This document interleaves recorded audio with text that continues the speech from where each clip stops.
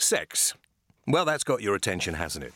Hello and welcome to James Whale's Manifesto. In this series of podcasts, I like to give something back, to do my bit for Britain by getting people talking, helping them to get things off their chests. The burning issues that aren't polite enough for the dinner table or the office coffee break. Now, it's often called the oldest profession in the world, but there's a new dilemma in the debate about prostitution. A new film, Scarlet Road, recently had its European premiere at the Sheffield Documentary Festival, and it's caused a bit of a stir, to say the least, with its portrayal of a sex worker in Australia who specialises in disabled clients. But it doesn't just happen down under. Catherine Stevens is a UK-based member of the International Union of Sex Workers, and many of her clients are disabled. She says selling sex to people with disabilities is not as rare as many people think, but society's prejudices about prostitution and disability make it a double taboo. But is the tide likely to turn any time soon? Scotland is now considering following Sweden in criminalising the purchase of sexual services. And in 2009, landmark legislation in England and Wales made it illegal to buy sex from anyone who's been forced into prostitution. Even in the infamous adult playground of Amsterdam, the authorities are now backtracking on red light district liberalism to clean up sex work, which they say has been a beacon for organised crime since legalisation a decade ago. Julie Bindel is a journalist, self-confessed radical feminist who believes buying sex always exploits women and should be made an offence in every circumstance. But what about the severely disabled person for whom time with a sex worker is one of very few physical pleasures? Should they be tarred with the same brush as the curb crawler who treats sex as just another convenience, like going to a drive-through or ordering a takeaway? What do you think? Now, Catherine and Julie join me on the programme. And Catherine, first of all, let me ask you. You've been a sex worker now for 10 years. For 11 years. 11 years. What first made you want to take this up? It was something that I thought I'd be good at because I'm very comfortable with my body and I'm not judgmental about sex. And I was lucky enough to meet some people already working in the industry, started working with them, which is actually quite a common way of beginning to work in the industry. Started working with them, and then when they retired, set up on my own. And of course, because of the law, when I was working with them, that was completely illegal. I was working in a brothel. A brothel is any premises where there's more than one person selling sex. Do you think if this sort of business was to be legalised in this country, it would cause more problems or less? Well, what we're campaigning for, what the International Union of Sex Workers is campaigning for, is decriminalisation of consensual adult sexual behaviour. So that means that people would have the freedom to work together, and they'd have the freedom to call the police without fear of arrest, without fear of prosecution for working together. So that would immediately start tackling issues around violence. One of the things that enables offenders to go unreported is the fact that people are scared of the police. They're scared to report crimes against us to the police. You see, looking through the statistics for a sex worker, I'm very concerned, Catherine, about your safety, to be quite honest, because the statistics that I have in front of me here say, for instance, up to 70% of women in prostitution spent time in care, 45% report sexual abuse, 85% report physical abuse within their families, and up to 95% of women in prostitution are having problems with drugs. One of the things that the organisation I work with campaigns for is policy that's based on evidence, and that means looking at the evidence in its entirety rather than cherry-picking individual statistics. So, for example, the data that you're quoting is largely inapplicable to the indoor sex industry, which is about 70 to 90% of the industry in Britain. And also, if you compare it to the experience of violence in other areas of work, 85% of nurses in A&E have experienced violence, bullying or harassment at work in the last year. So, as I say, it's in a context where we cannot call the police if we're at risk of arrest. And for women on street, the definition of soliciting as persistent soliciting is what they can get arrested for. And the definition of persistent is more than twice in every 3 months, by which definition I go to the gym persistently. And that means that these really vulnerable women can have contact with the police 4 times a year without risk of arrest. But it seems that the tide is beginning to turn against prostitution. A few years ago, if I'd spoken about this, I would have had hundreds of phone calls coming in saying, James, we think it should be legalised. Now, the likelihood is that the majority of people think it shouldn't. Do you think they're telling the truth, or do you think they're actually just hiding behind what they feel public opinion is? Well, actually, in terms of public attitudes, again, the evidence that's available is not that people are in favour of decriminalisation. So we've seen, in the last couple of years, we've seen phone-ins to ITV's This Morning programme. We've the BBC Big Questions, and they both had 70% of callers in favour of decriminalisation or acceptance of prostitution. So actually, public attitudes are not as negative as you describe. And again, in terms of it depends on how you phrase the question. If you say, do you want effective legislation? Do you want policy based on evidence? I think most people would have the common sense to say, yes, policies that solve problems are based in evidence and in reality. All right, a global study of prostitution found that 9 out of 10 women in prostitution would like to exit the job if they could. Does that apply to you, Catherine? If there was a better job available for the same sort of money, would you want to do it? That's a much-quoted survey that's been attacked by a large number of academics over the years as having unclear methodology. So, for example, it depends on, again, how you phrase the question, where you find your survey sample. So if you're looking at people who are working in a way that's very difficult, if you're looking at people who are, if you're finding survey participants who have just been arrested, who are being forced by the police to answer your questions, then they will have they will not be having a positive experience. I'd contrast that with a piece of research by a woman called Suzanne Jenkins that has a very large sample size. She talked to 500 people across the UK, Canada and the States, 300 of whom are female, and she's explicitly looking at issues of power, exploitation and control between sex workers and clients. And there she was finding overwhelmingly that people felt they were treated fairly by their clients, that they had no intentions of leaving prostitution. So when people were asked about good things about sex work, they talked about money because it is a relatively well-paid occupation. They talked about flexibility of working hours. They talked about independence. They talked about meeting people. All these things were kind of like with between 68 and 95% of people saying were good things about working in prostitution. All right. We're going to come back and talk about your selling sex to disabled people in a moment. Right. But for the moment, Catherine Stevens, thank you very much indeed. Julie Bindel, who is a freelance journalist and an activist. You describe yourself, Julie, as a radical feminist, not the fun kind. Give me your first thoughts before we chat. Give me your first thoughts about what Catherine said. Well, Catherine rightly so pointed out that the statistics that you quoted back to her about the levels of drug abuse and certain other forms of violence mainly apply to women working on street. And of course she's right, although research that I've just been involved in alongside London South Bank University on women who are seeking to exit the sex industry show a very different picture to the one that she has outlined for women working off street. There are very similar levels of some of the types of problems that the women on street face, and this comes directly from the women themselves, who tell us that their background histories, are often filled with the kind of abuses, neglect, and care situations that on-street women also report. And then, Catherine talks about the Jenkins study of women who say largely that they feel in control, that they earn lots of money, that they're happy. But this is not a representative sample.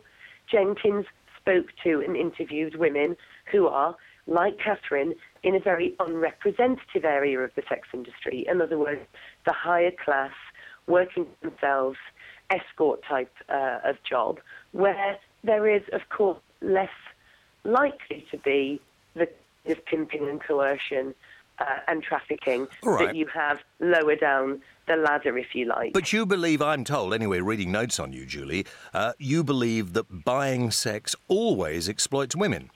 Absolutely, it is sexually exploitative. So that Catherine is being exploited whatever she thinks. The problem with selling sex, the problem with buying sex, and incidentally, I'm absolutely for the decriminalisation of any person, man, woman, child, or transgender person who is selling sex. But the problem with the transaction is that it is in absolute contradiction with equality between women and men.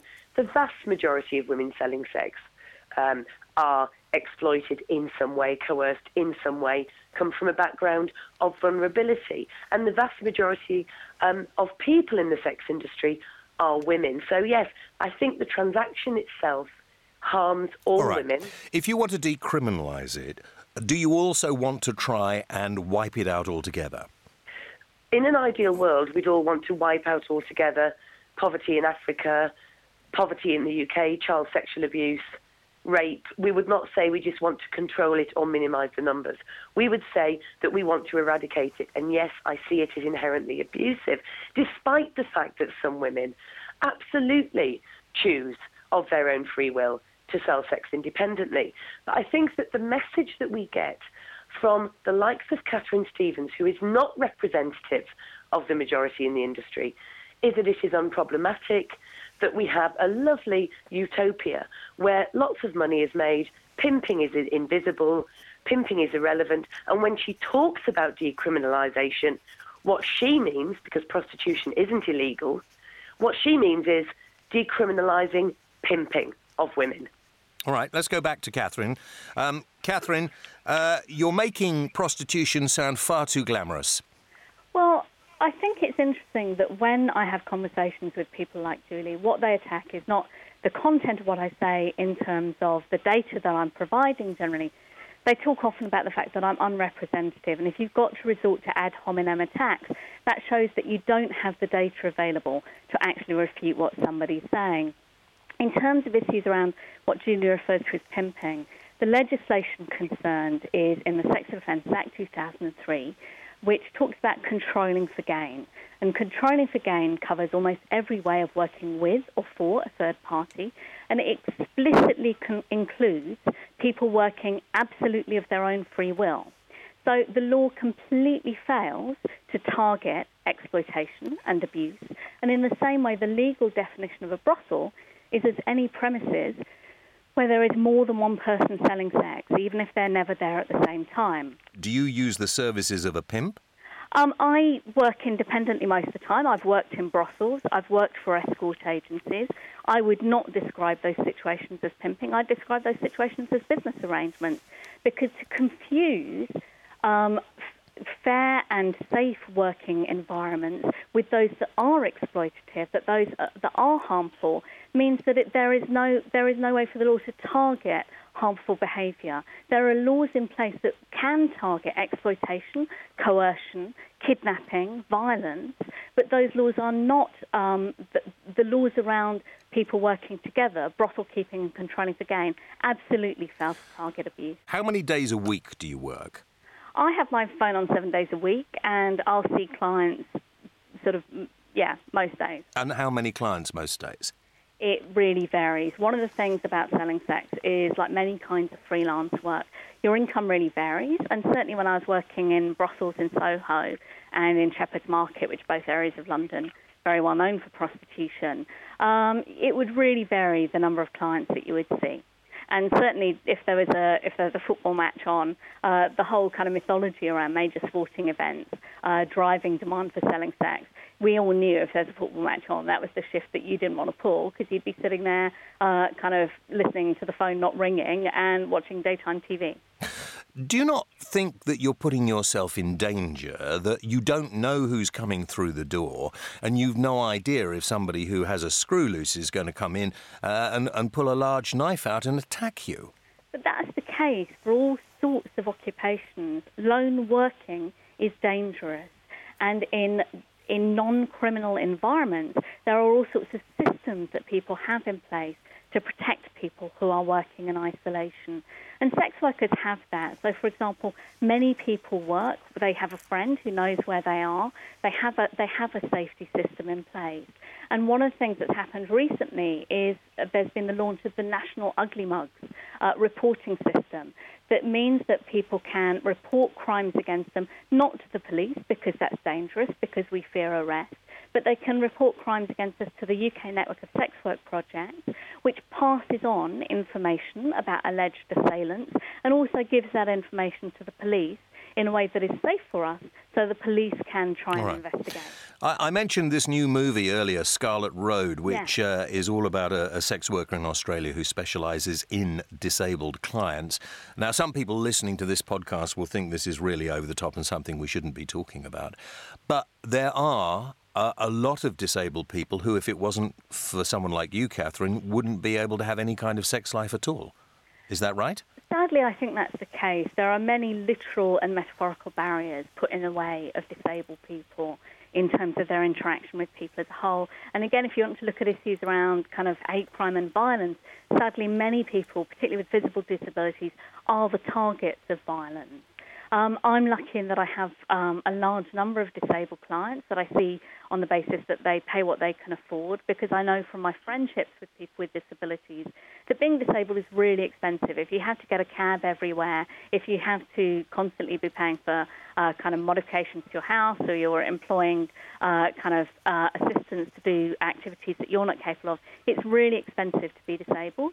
And Scarlet Road was a great film because it really explored in a very nuanced way a very invisible side of the sex industry. We're hoping to arrange screenings in London because it does really, and you see some of Rachel's clients on screen talking about what the experience means to her. So I'd really like to see that more acknowledged. Some people will actually say, how on earth could you bring yourself to do something like this? Well, I think in a way that shows the kind of repulsion and disgust with which disabled people are often viewed. And there are people I've seen where it has been challenging. So, for example, there are a couple of clients I see who have conditions that affect how much they can swallow. So they can't swallow their own saliva necessarily. And that is unattractive. That is not a particularly pleasant situation to be around. However, it's much more difficult to be in that body than to be somebody who is giving it pleasure, who is giving that person sensual touch for a short period of time, for an hour, 2 hours, 3 hours.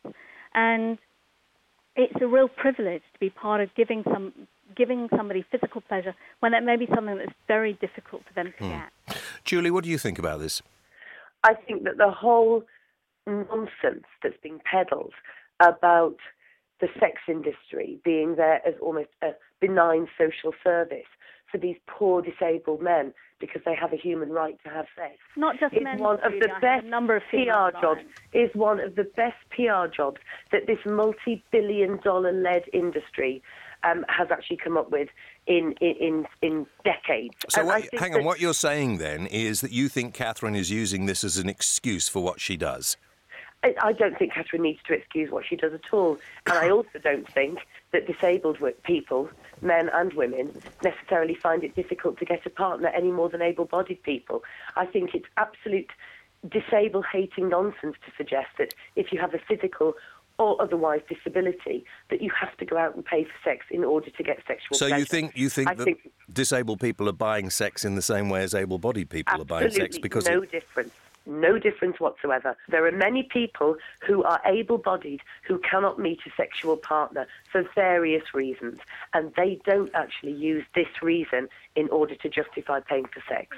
I think that's a simplistic misrepresentation of the diversity of experience, both of people in the sex industry and people with disabilities, that's being promoted in the service of an ideology. As I say, we want to see policies made on evidence and in reality, rather than ideology, emotion, or dramatic individual cases. And Julie's driven by ideology. She takes the view that prostitution is a form of violence against women, and her views and opinions follow from that. There is no person in this world who you could have on this programme, whether they're experienced in some way or not, who doesn't have a view on prostitution. And the academic studies that Catherine likes, that she quotes favourably, all are driven by ideology. And the same for all you, have Julie, as questionable well. methodology. You pick out the statistics that you like and that actually support your views. That's what we all do, isn't it? We all do that. We all have a view based on the statistics, based on the evidence that we think is the most honest and most representative. And I'm very open, unlike some of Catherine's colleagues in academia, I'm very open about my views of prostitution being in direct conflict with equality between women and men, which is, of course, what I hold close to my heart. So, yes, I'm very open about that. Would you actually criminalise disabled people for buying sex? I would criminalise people across the board for paying for sex in the same way as I would criminalise people across the board for smoking in public, for smacking their children, or for driving without a seatbelt. Catherine, what do you think of this? I think it's really sad that individuals and organisations who describe themselves as feminists have forsaken the principle that a woman's consent to sex is her own to give. If we were to criminalise paying for sex, it would create a class of women whose consent to sex is seen as less valid in law. And that's a really vital principle. A woman's consent to sex is her own to give. But what about those women who are not actually giving their own consent? Those people who've been sold into slavery, those people who have been trafficked, those people who have drug problems, those people who have psychological problems, who really aren't in a position to make these decisions for themselves. Those people, like everyone in the sex industry, deserve full human rights and the full protection of the law. And as I've said, the law absolutely fails to target people in those situations. For example, legislation on trafficking does not focus on fear, force or fraud. It talks about knowledge and intent. The Sexual Offences Act 2003 criminalises transportation of people knowing that they're going to be selling sex. So if somebody were to give me a lift to work in a brothel, that would be trafficking in UK law. So it absolutely fails to target people who are forcing others into situations they don't want to be in. Julie, what would you do if you were a legislator now to, in your view, improve things? I would decriminalise the selling of sex for everyone involved, men, women, children, transgender people. I would stop criminalising those who are the most vulnerable, and I would certainly make it easier, better and safer for any person working in the sex industry to report a crime. I would introduce the Nordic model, which is to criminalise those who buy or attempt to buy sex, and I would not put them in the stocks or send them to death row on Florida. I would simply make it a fine and a warning and a caution, and hopefully with public awareness raising linked into that, we would end up with a society where men didn't see the buying of women's bodies to be a birthright for them, and where women are free of sexual exploitation. If in your heart of hearts, when you're sitting there on your own reflecting on this, Julie, you know that this is something that has gone on ever since man and women were put on this planet. You know it's not going to be curtailed. You know it's not going to be stopped. So surely organising it and making it safer for the people who work within it is the best way to go forward. So would you say that about poverty or about child abuse or about rape, that it's always Would I say it was better to get rid of them all and get? Of course I would, yes. And we live in a world where there is more than, I think it's 4 times the amount of food for everybody on the planet, yet most people are starving. We live in a world that is completely messed up for one reason or another. Absolutely. But this is one situation where you could surely control it better by legislation rather than outlawing it. Well, James, they've tried in the Netherlands. That's been an absolute disaster. Brothels were legalised in 2000. It's been a long enough pilot project. It's failed. Everybody, all the politicians have accepted it's failed. In some states in Australia where it's been legalised, again, ditto, more trafficked women have been found in legal brothels than in illegal brothels. The sex industries have expanded in legal regimes. In New Zealand, where it's been decriminalised, that means that pimping's been decriminalised, and the women themselves report that their jobs are no safer and it's no easier to report to the police, and that comes from the government's own report 5 years after the experiment was launched. Julie, let's ask Catherine. So, Catherine, really, you need somebody to look after you because, quite frankly, this is no fit and proper business for a woman to be in. Yes, I think there is a lot of that kind of nanny state kind of viewpoint in a lot of the conversations around prostitution. And as I say, we're looking to see policy that is made on the full range of evidence, that is based in reality, and that gives people the full protection of the law, an equal say, that their consent counts equally, and they have full human rights. And finally, going back to what Julie said, of course, where prostitution has been legalised, it hasn't really worked, has it? And so the countries who legalise it have actually looked at this and gone back to criminalising it again. Well, we're campaigning for decriminalisation, which has happened in a few states of Australia and in New Zealand. And a lot of the evidence that is coming from there is really positive. Legalisation doesn't tend to work. It creates a two-tier system. So Nevada has a legalised system that's very restrictive. Amsterdam also has a legalised system that excludes many of the people who are most vulnerable. So the evidence that we have available shows that of all the systems available, decriminalisation is what works best. Is that an absolute silver bullet for eradicating all problems of exploitation and stigmatisation in the sex industry? No. In the same way, we decriminalised male homosexuality in 1967, and there are still issues around stigmatisation, around discrimination against violence against people who are LGBT. But decriminalisation is an essential first step. Decriminalisation and, as I say, making policy based on evidence and in reality. All right, Catherine, you're not comparing gay people to prostitutes, are you? I mean, you're not. You wouldn't be doing that. I'm saying that we can see from decriminalising men who have sex with men that decriminalisation of a practice does not eradicate all the problems that group of people face.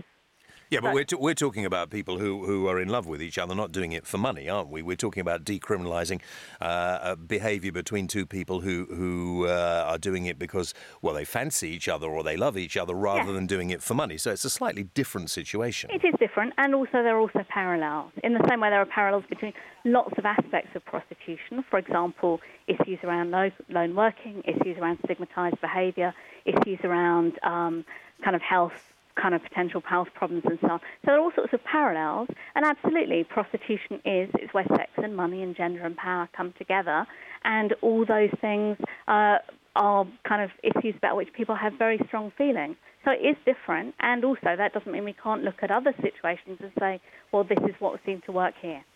Julie, maybe you and Catherine need to get your heads together to sort these problems out, because obviously you both seem to feel very passionately and very strongly about this, and both of you seem to have more than enough statistics at your fingertips. Surely there should be some kind of coming together of the both of you rather than allowing the politicians who probably don't know as much as either of you. I absolutely agree, and what we're totally agreed on, and this goes across the board, is that we care about the women, and we wish to decriminalise the women. We wish to decriminalise anyone who works in the sex industry as a person involved directly in prostitution. But we do not agree, of course, on decriminalising those who are pimping, exploiting and profiteering. And hopefully we can work on the former and put aside the latter, because it's so important to decriminalise those who are vulnerable to arrest and who can't, as Catherine said earlier, who can't safely often report sexual violence to the police. That has to stop. So, thanks to my guests Julie Bindel and Catherine Stevens. You've been listening to James Whale's Manifesto, produced by Wise Buddha. If you've enjoyed having your feathers ruffled a little, subscribe to the podcast on iTunes, and I'll keep the controversy coming. What do you reckon? Should brothels be made more accessible, or should they be banned altogether? Does it come down to entitlement or exploitation? Why don't you tweet me at @TheJamesWhale and let me know where you stand. Whatever you're doing, listen out for the next podcast and tweet me at @TheJamesWhale.